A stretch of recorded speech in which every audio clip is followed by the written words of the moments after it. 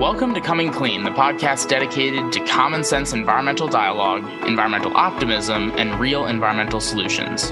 This show is proudly powered by Ørsted.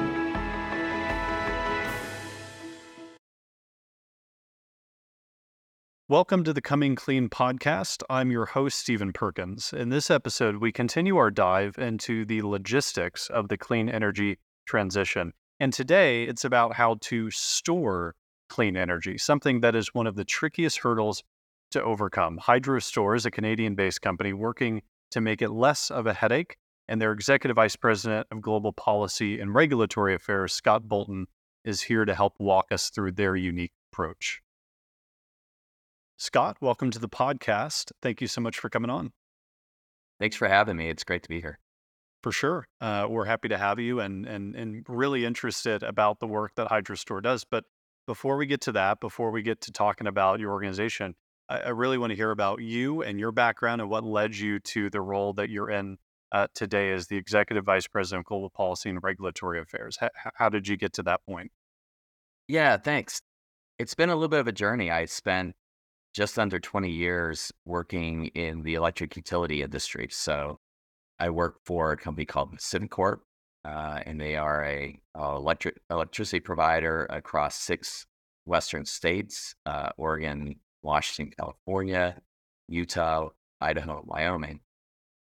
And I had a great career there. I had the opportunity to work in public policy and with customers and really during a time that we've seen a lot of new technology and transition in the electricity sector. So I was there during our acquisition by Berkshire Hathaway Energy. So being able to be part of one of the largest and most expansive, utility owners in not just America, but I think across the globe. So that was fantastic. But one of the things that I witnessed over my career there is as new technologies started to evolve and go from idea to commercialization, that wasn't always a smooth transition. There was always a lot of,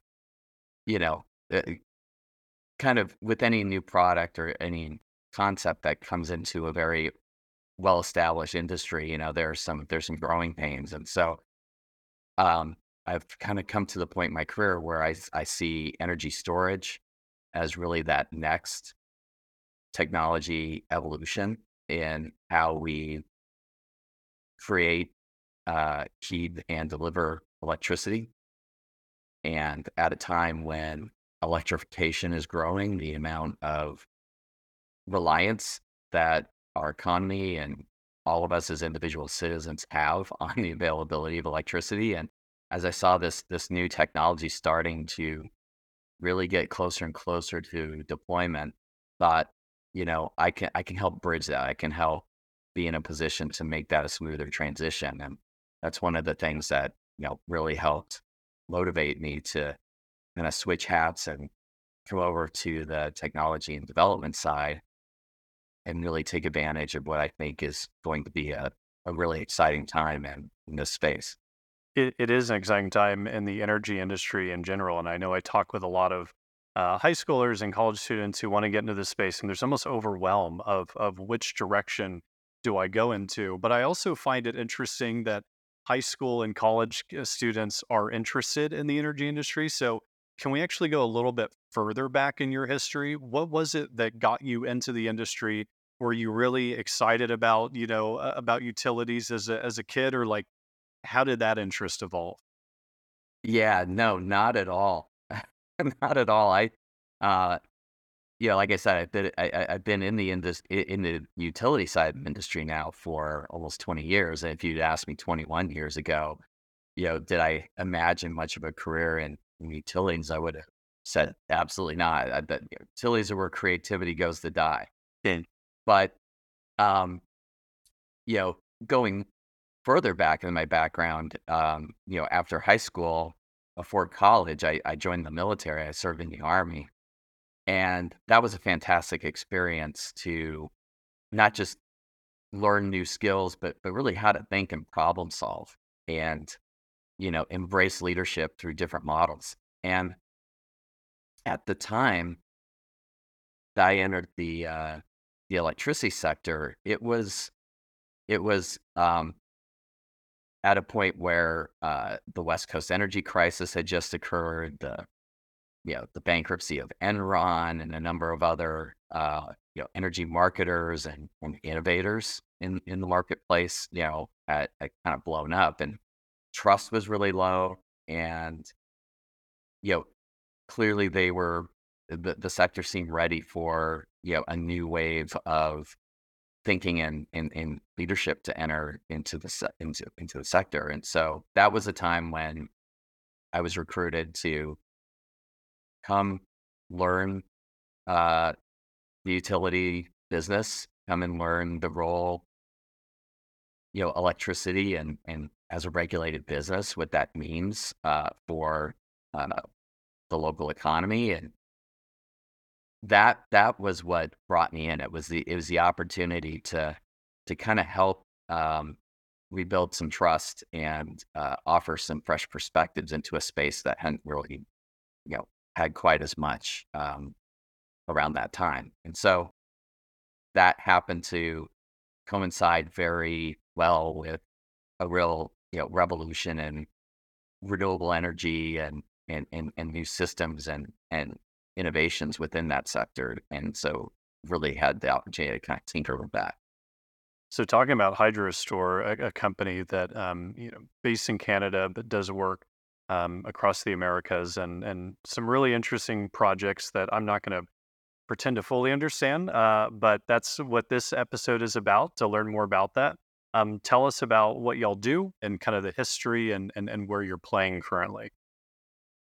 Yeah, you bet. So maybe a little bit about the company. So HydroStore has been around for over a decade now, but still growing to scale.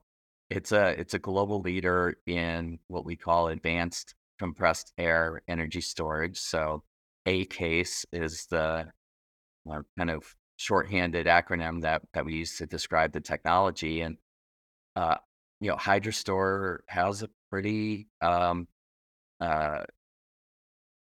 you know leading deep position within this particular technology. So compressed air energy storage is a proven technology. It's been around for a while. There's a plant in Germany that uses compressed air, so heated air, to store the energy from waste heat and then be able to be utilized again to make electricity.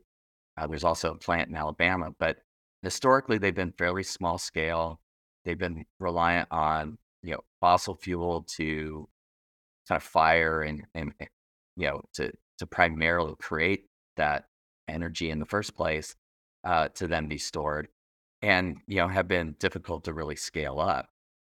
What HydroStore has been able to do is take that concept of compressed air, but through a very innovative design, be able to use, as I like to describe it, gravity and water through the use of creating um, uh, big storage cavern in the ground, which is where we keep the compressed air, and then using hydrostatic pressure from water in a reservoir above ground, be able to hold that air in place. And then when it's time to move that air back out through a generator, release that reservoir into the cavern, push the air up, and create electricity, and do so at quite a large scale. So, we're talking hundreds of megawatts of capacity and a duration of constant discharge or energy back to the grid of 8 hours or more.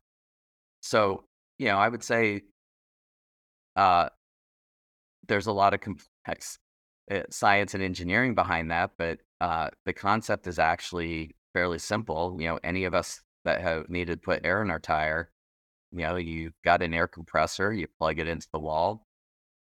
That plug into the wall is basically how we charge our system. We use energy from the grid, usually when it's paired up with renewable energy. When there's surplus or low cost energy on the grid, we would use that through the extension cord or transmission line into our plant. Um, Much like an air compressor, we fill that canister with air through, compression technology. Um, and instead of, a big metal canister, that's our cavern underground. And then, when it's time to fill that tire, when the market needs that electricity, we're able to do that and reverse the process back. So we have projects underway that are in advanced permitting in California as well as Australia. In fact, it's highly likely our Australia project will be the first major advanced compressed air energy storage, project online in the world, and will likely be one of the largest long duration energy storage facilities on the planet when it goes into service. And then as we look at a technology that I really believe is about to really burst out onto the scene, I think, over the next few years, we'll be, likely announcing other project developments as well. I love the little teaser for what might be coming next. So I was going to ask you to explain it like we're five, and I think that's a good, that analogy they use is good. So basically, we're taking energy off the grid, we're compressing this air underground, and then when we need it, we're releasing the air, and that sort of whatever science term you want to use there, but that compressed air generates the electricity, basically releasing it back onto the grid. Is that did I get that right? You got it right. And what I maybe should have elaborated on is why. you Yeah. know, what problem does this solve? And our mission is that this is one of the biggest problems to solve. So we've seen the real growth of renewable energy, solar, wind energy, even some hydro that, may be run to the river or not as dispatchable as other systems. And so what we have right now in the US is the penetration into the grid of a lot of low cost renewable resources, but we don't have the ability to control when that electricity is optimally made and when it's not. And so we really do have a situation where we can have certain times of the day or year where the grid is producing more energy than can be consumed. Demand isn't keeping up with that supply. And right now, it basically gets wasted. You have to curtail or turn off some of those resources to make sure that you're always in perfect harmony between supply and demand.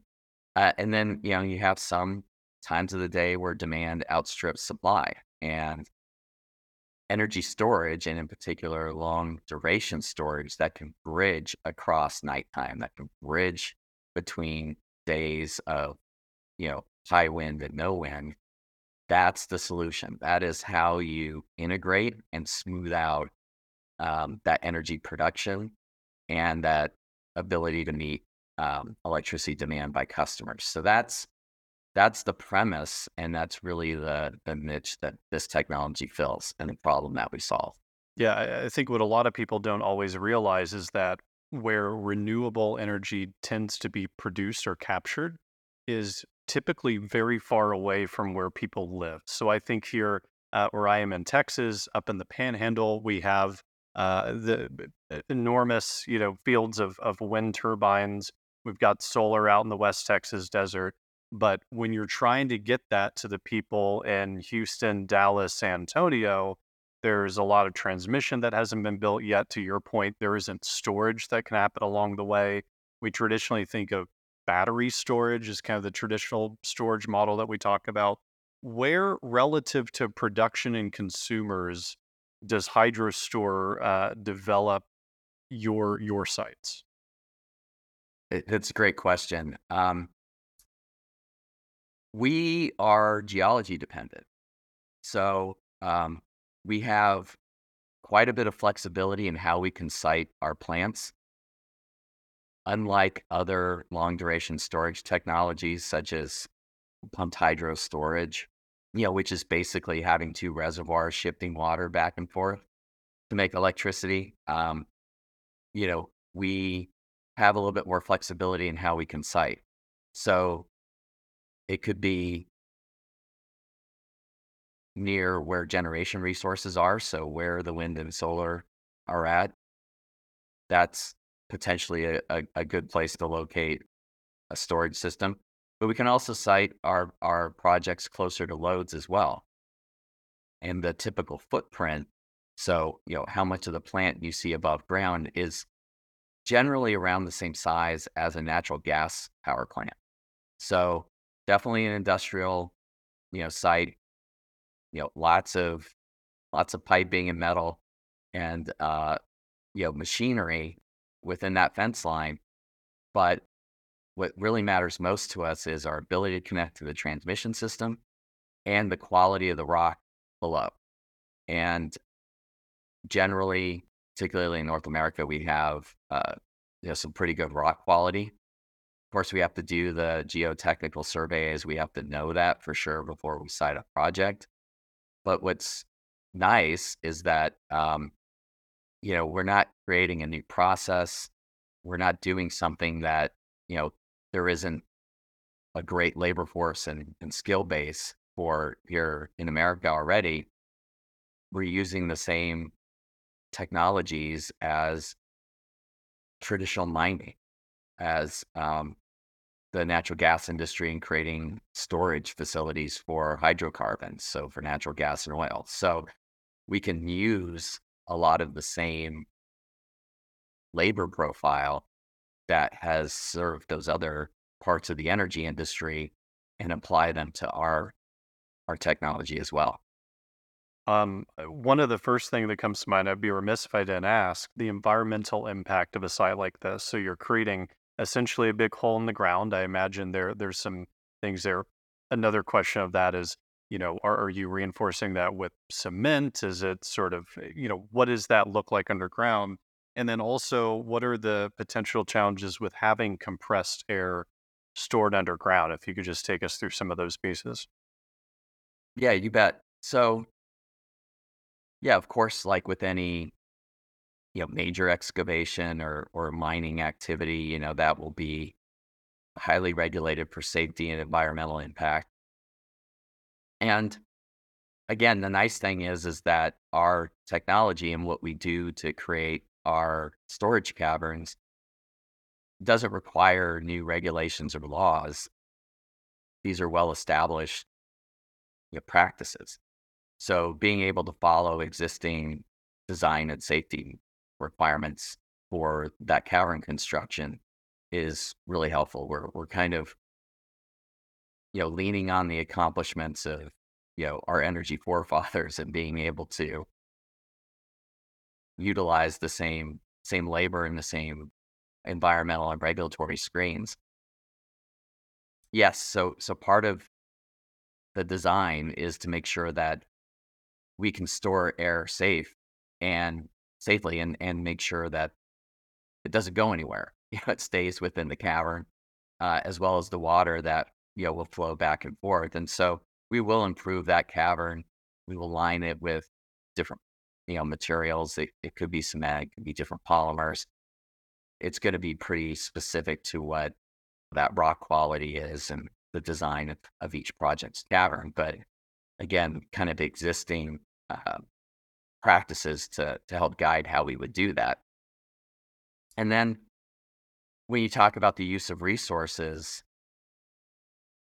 the rock that we take out, the waste rock, that can be used for all kinds of secondary purposes. So aggregate for road building or for cement or for other industrial uses. Suddenly we have a byproduct of our process that can contribute to a secondary economic benefit. Water use, which I've mentioned, we do rely on water, but unlike hydroelectric power or other pump storage technologies, we don't need as much. And so we are going to the Federal Energy Regulatory Commission for licenses to operate these facilities. They basically use water much like other industrial processes. So it's a relatively smaller footprint than other infrastructure-based storage technologies. It's lighter touch on water and our underground activity is really just moving air back and forth. So it's not like storing natural gas or other gases where if somehow we are no longer in containment, we've created an environmental problem. So, what are the issues that you run into at development, whether they are regulatory issues, maybe it's you talked a little bit about site selection, very dependent on the geology of the space, talent to get these things developed and executed. What are some of those roadblocks that y'all experience? Yeah, so admittedly, I think a lot of these we will discover as we go. I feel like um, we'll have a little bit more detail on how to answer that question as we get further along and develop more projects. But I think out of the gate, we're like any other major infrastructure project. We're going to have community impacts. We're going to have different stakeholders that are going to weigh in, whether it's NEPA and environmental permitting, or it's even just making sure we've got the right zoning for where we're putting in a project. We're going to go through the same hoops as any other industrial project. The biggest barriers right now, or the biggest challenges to overcome, is really connection to the transmission grid. Part of our use case is that we can help take some of the pressure and congestion off of the transmission system by being able to store energy. So we're actually part of the solution, but in order to be part of the solution, we've got to be able to get hooked up in the first place. So it really is getting that interconnection to the grid that any energy player has to grapple with. And then, the other is just commercial adaptation. So getting, customers lined up, educating and getting utility companies comfortable with the technology and helping them understand how our energy storage solution, can complement how they run the grid reliably and how, this can become an affordable solution for them. So those really are, what we're encountering right now. When you I'm talk sure that about there will be, yeah, sorry. No, you're good. But when you talk about connection to current transmission, that's something that we talk about at ACC a lot. Transmission, with renewable, as I was saying, with them being further out from where populations live, building that transmission network is going to be really important, right? To literally power the energy, the clean energy transition. What does that look like when you're trying to connect up to it? Is that when you run into challenges? Is that because governments or states aren't building those out? It's because you have to, as a company, you're building those out, and it's hard to do that. Kind of take us in for someone who isn't aware of how connection to transmission works. How y'all work through Yeah, that. and I'll probably lean more here on my previous life working at Pacific Corp, which is the largest private transmission owner in the Western U.S. And that was part of my portfolio before I came here about HydroStore. And a lot of the transmission system that the country relies on today, was really built 30, 40 years ago. It was really the last big tranche of transmission build. And a lot of development and growth occurs. And so where there may have been a transmission line out in the middle of nowhere, may be somebody's community today. And so that interface between the public and, the bulk electric transmission system, has just become more challenging over time as, you know, communities and economies grow. On top of that, it's just really expensive. The transmission system provides enormous benefit, and it's probably one of the least understood components of our broader energy system. But it is an expensive piece with a lot of planning that goes into it, as well as just regulatory consideration and approvals. Um, I used to quip quite a bit in my old job that any new transmission line that's conceived up today will be old enough to go to college by the time it gets built. It will take at least a decade for most major new transmission lines to be planned and built, and oftentimes, much longer than that. And that slowness of additional new transmission is just really at odds with the growth and demand being placed on the system for new energy resources. So there may be some opportunities to repower existing power plants or to replace existing power plants and where they connect into the transmission system with new technologies. But the reality is that America and the globe's reliance on electricity is really growing, and it's outstripping the ability to keep up on an infrastructure basis. And that's really the fundamental pressure that's on the transmission grid right now, or transmission system. We think our advanced compressed air energy storage technology and long duration storage in general really helps with that. We can use the existing transmission more efficiently. We can integrate these new intermittent renewable resources more holistically. We've got a huge role to play in stretching the value of the existing infrastructure that we have in place. But without a doubt, everybody needs just more connectivity and more ability and capacity to put energy online, because the need on the consumer end is just growing that much more. I imagine a big piece there is the education of people about what this is, why it's important, why long term it can lead to cheaper, more reliable energy. And what I have observed, and I'm not saying this is the case for y'all, but what I've observed from my seat, working and talking to industry and energy companies, is they're so intelligent when it comes to the storytelling and the marketing and the education that they are not, right? And so it becomes this huge problem where you have this great idea, you have this innovation, but getting the public to care about it, to pay attention to it, to understand it with shorter and shorter attention spans today becomes a real challenge. Uh, how do y'all think about education? How do you begin to engage some of the communities you work in, and how do you get people to understand everything that you're trying to do? I mean, it's a great question. It's a question that frankly should be asked and answered of every participant in the modern energy system, because we have to be thinking in those terms. And for me, it really is, how do you meet the public where they're at?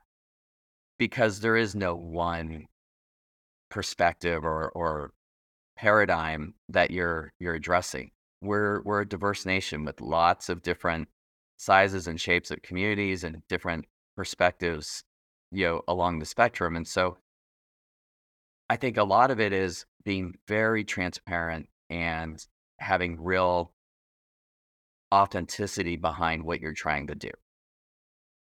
No matter who you are, you can kind of, smell a snake oil salesman coming down the road. And so I think, the energy sector and certainly my company have to step up, and we're dedicated to stepping up and just being very clear what our technology does, why it's important, what the big picture issues are that we're solving. We're not just here to build stuff, and spend a lot of capital without really having a strong need case behind it. And I do see the public getting more sophisticated around their energy use. Certainly, over my career, you know, 20 years ago, there was not much of a debate of, what's the carbon content of my energy use? What is my, every time I flip on a switch, what is my contribution to the emissions picture? We see that now. I saw it at the utility, and I see that now in the clean energy and clean tech space.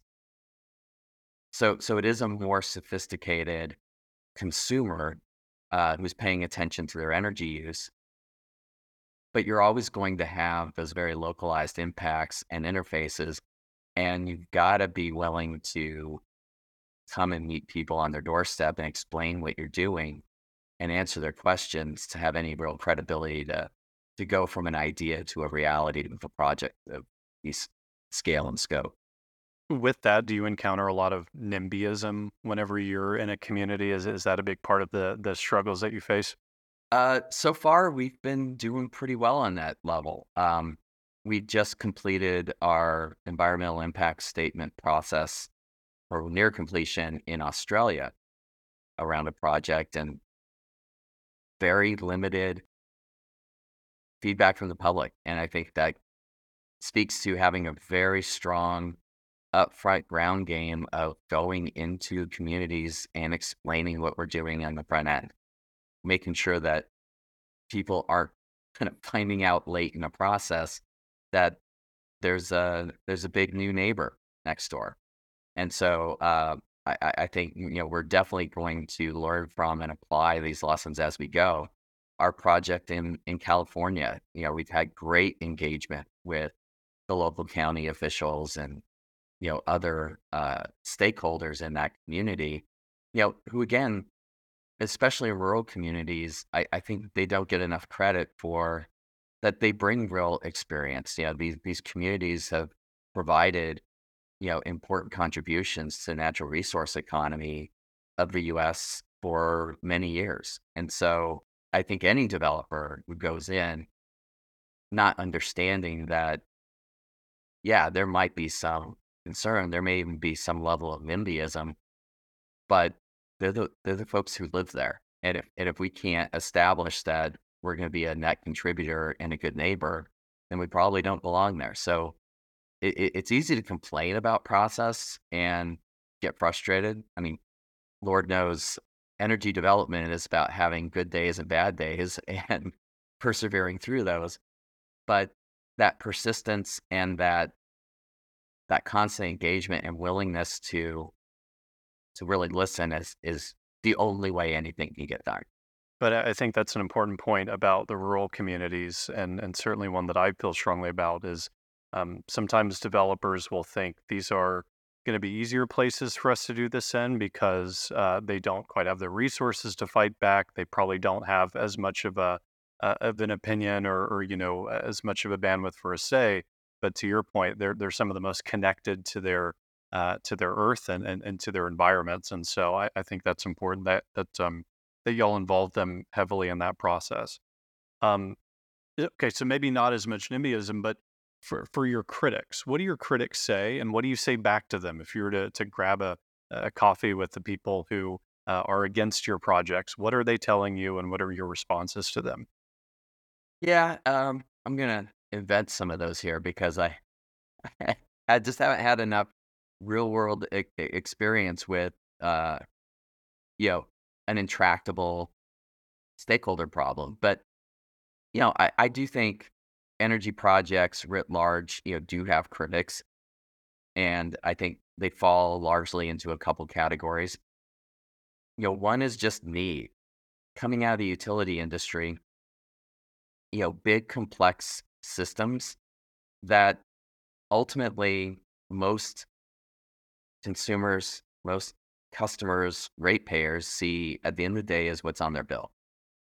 And so, I'm not sure most people who go about living their life and has a real dependence and reliance on electricity and natural gas to light and heat their homes, really have to think very far upstream about how that's being done and how their providers are investing to serve their needs today and out into the future.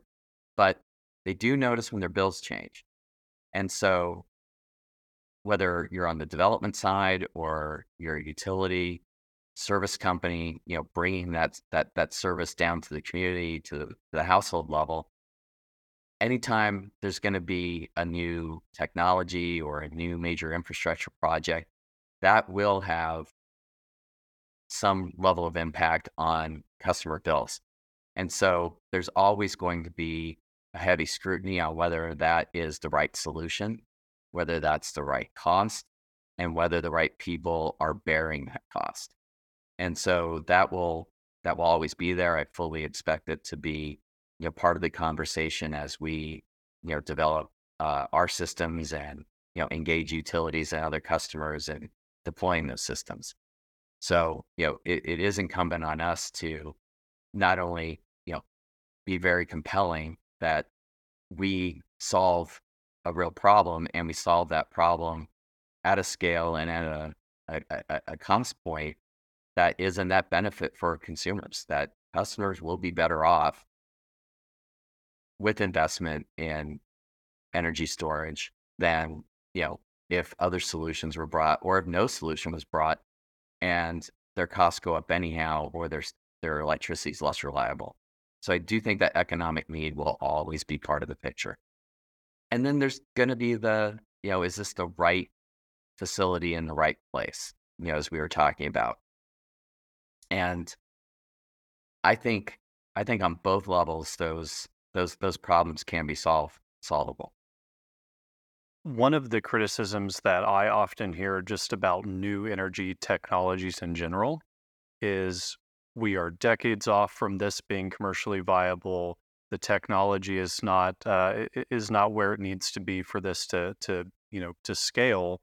We hear this a lot with nuclear, right? The critics of nuclear will say, well, the regulatory framework and the technology is just probably 10, 20 years off. And so we shouldn't, invest too heavily in that.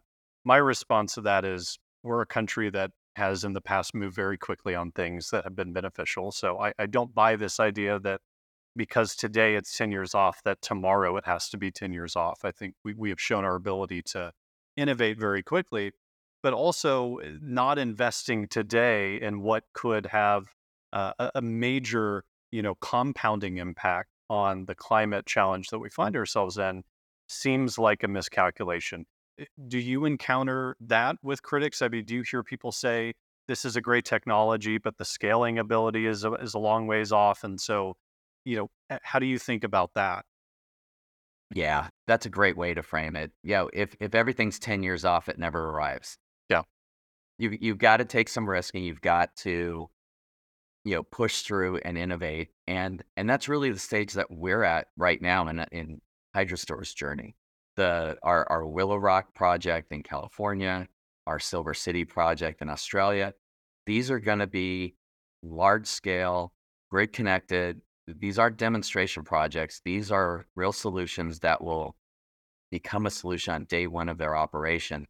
And they're within a few years of becoming operational. And so as we demonstrate the viability of the technology, the safety and operational capabilities of what we're talking about, that adoption will grow from there. I'm fully confident in that, as are our investors that have stood behind the company and really believe that this is going to be a really important contribution to the overall, not just energy reliability picture, but as you mentioned, decarbonization as well. I also think one of the interesting features to our advanced compressed air energy storage technology and systems is that, it's a new application for energy storage, but we're using existing parts and practices. So as I mentioned earlier, we're using the same workforce and technologies for creating our air storage caverns as the mining industries and the natural gas storage sector currently employ today. So even if you believe that the grid is going to become less fossil fuel dependent, the jobs that are currently feeding into that sector today have a home with our technology. As well, when I talk about the air compression systems, heat exchangers, and the generation technology to send electricity back to the grid, these are not new. Need to figure out a manufacturing process to make these systems. They already exist today. the ability to spin a turbine and generate electricity, that's a fairly off the shelf technology right now. And the other components to our air compression system can be found in other industrial uses in manufacturing. So the secret of our sauce really is reassembling existing supply chains and equipment to do different things and to do it cleaner and better. That's important both from a timeline perspective, but also in a previous episode, we talked about the importance of talent in the energy transition and people who, over time, their jobs are at risk. Their jobs are, going to become maybe even obsolete.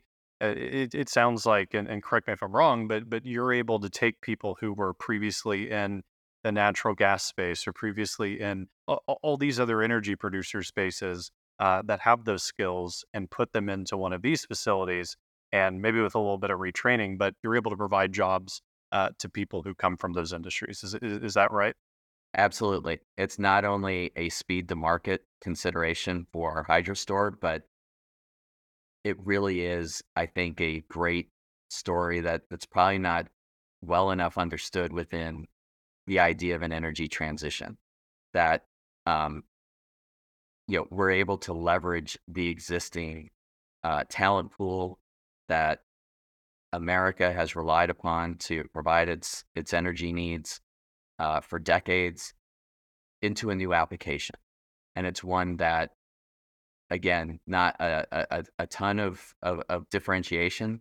We're doing much of the same kinds of basic things, but we're just doing it differently, and we're doing it in a way that brings the component parts of both new and old pieces of the energy mix together to be more efficient and to ultimately be much more clean. I love it. And I encourage people to check out the website. There is a video there that does a good job of explaining how there kind of includes a cross section, how the technology works, and all of that.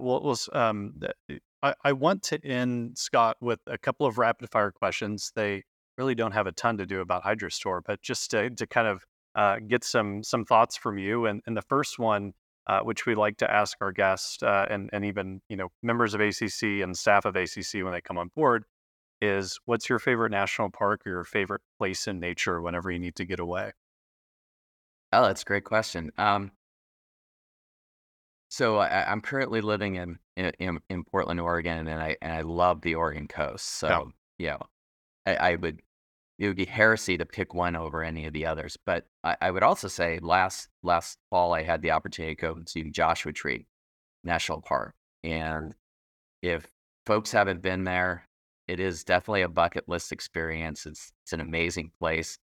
And among the national park system, it really is exceptionally well kept and cared for.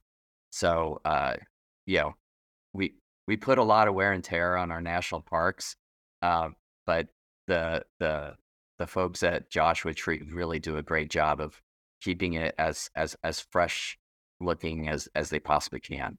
And I agree with you. The Pacific Northwest, just in general, is such an awesome place to be. A cool vibe up there for sure. Book recommendation, whether it could be a classic you read a while ago or something interesting you read recently. What's something that you would tell our audience to go pick up? Oh boy. Wasn't ready for that one. Let me think for a moment. I just read Peter Zeehan's new book, and let's try to think for the title of it off the top of my head. But I've really been into the intersection of data and really getting into the numbers and math to help explain what's going on in the world right now. Good. And so, you know, what are the impacts of population increases? What are the impacts of a modernizing economy and its contributions to the global economy? Those kinds of intersections, and helping break down some of the things that we see and kind of flash by on the screen, and go a little bit deeper into understanding why that is. Um, that's that's something that's really been driving a lot of my reading, I think. Awesome. Outside of the technology that HydroStore is working on, what is a technology that you're most excited about coming online over the next couple of decades, or even maybe even beyond that? You know, hydrogen has the potential to be a real game changer.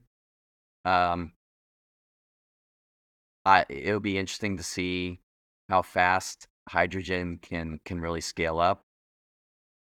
Much like what we have with compressed air at HydroStore, it's a known technology. It's proven already. You can separate hydrogen from water molecules and have a fuel that is clean burning, and that's a really interesting future that can be done at scale, and affordably. Right now, the big challenge is that it takes more energy to create that form of energy, and until you can get more efficiency brought into it, I think, its applications will be limited.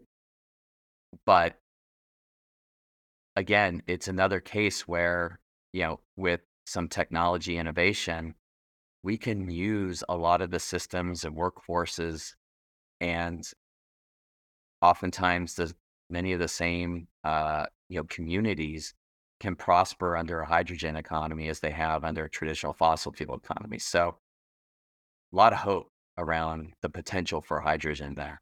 For sure. And then our final rapid fire question here is, if you could put one message out into the world, it's a billboard that everyone sees, it's a Super Bowl commercial that everyone consumes. What is the one message that you would want to send to people right now?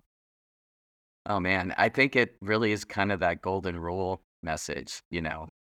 We all know how we like to be treated. We all know what it feels like you know, to be welcomed and respected, and just making sure that that is how we approach every interaction that we have. I just think we live in a time where things are quickly inferred to their worst possible interpretation, and we seem kind of primed to take things in the most negative place. And I would really love to see a bit of a collective effort to de-escalate how we engage each other, because our time here is pretty short. So let's live it the best way we can. Agreed with you there. And thank you so much for coming on the show. I think probably I certainly have learned a lot of new stuff today. Hopefully our audience has learned some new stuff, unless they are experts in compressed air and energy storage. But I think the case is that this is a really exciting technology that people are going to want to look into more. And so just want to thank you for coming on the show. I appreciate your time. Well, we'll end it on that note. I want to thank Scott for joining us today. Certainly, I've learned a lot. I'm sure you, the listener, have learned a lot, unless you came to this podcast an expert in energy storage and compressed air. But really informative episode. I encourage you to check out HydroStore, and we thank them and Scott for being on the show today. And before we jump, the Coming Clean podcast is grateful to be powered by Ørsted, a wonderful company strengthening America's energy security with reliable and domestic clean energy. Through its integrated renewable energy solutions, Ørsted is creating American jobs, investing in American communities, and driving American innovation, all while preserving our country's natural habitats. A clean energy future truly connects us all, and Ørsted is helping lead the charge. To learn more, visit us.orsted.com.